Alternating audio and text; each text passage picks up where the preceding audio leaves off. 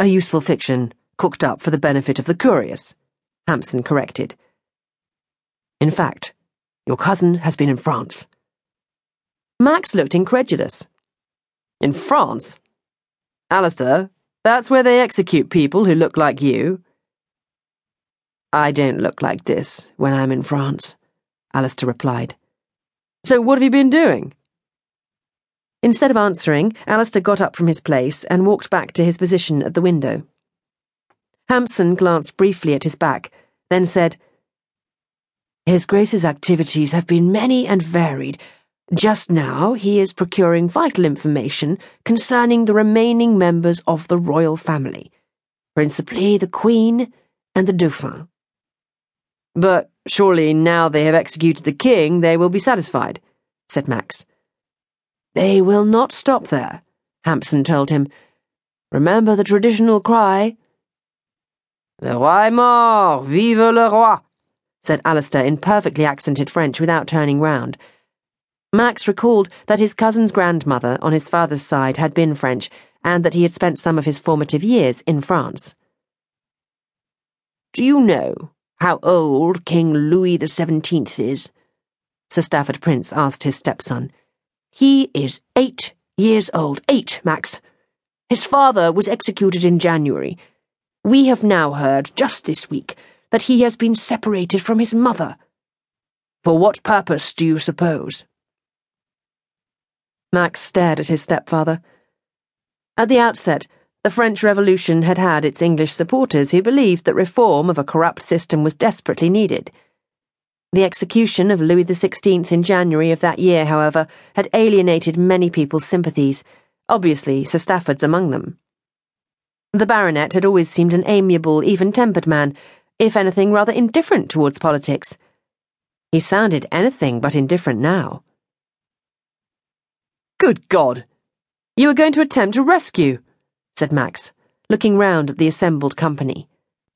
Mr. Persault, exclaimed Hampson urgently, we must not take anything for granted, even if we are in a safe house.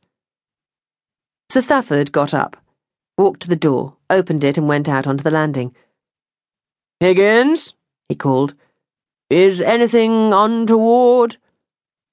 All's well, sir, the voice called back. Very well, said Hampson. After the door was closed once more, he sighed.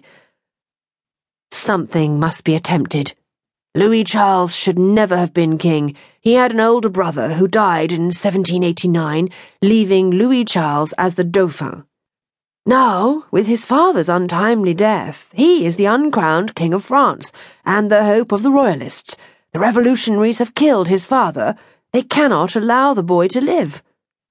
Why should they execute a child? Max asked. He cannot have offended against the state, surely. Alistair laughed humorlessly. What do you think was the charge against Louis XVI? High treason? Once France had been declared a republic, any monarch by virtue of his very existence would have to be a traitor.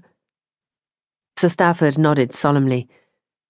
Little Louis Charles will be executed because of who he is, not because of anything he has done, unless we do something about it.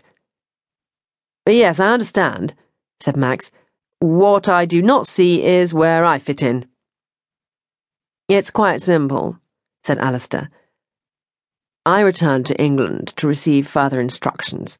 It was while I was here that the death of my grandfather occurred. This means that I am now Duke of Haslingfield, with all the attendant responsibilities that the position entails. Fortunately, I shall not be expected to take my seat in the House until the autumn. However, my accession to the dukedom does make me more noticeable. We have no way of knowing how many people connect Monsieur Varian, as your cousin is known in France, with His Grace the Duke of Haslingfield, Hampson put in. It is safest if we assume that some will have their suspicions, but if we can muddy the waters a little, then that might make His Grace's task all the easier, and gain us some time. And we propose to do that by having you masquerade as me.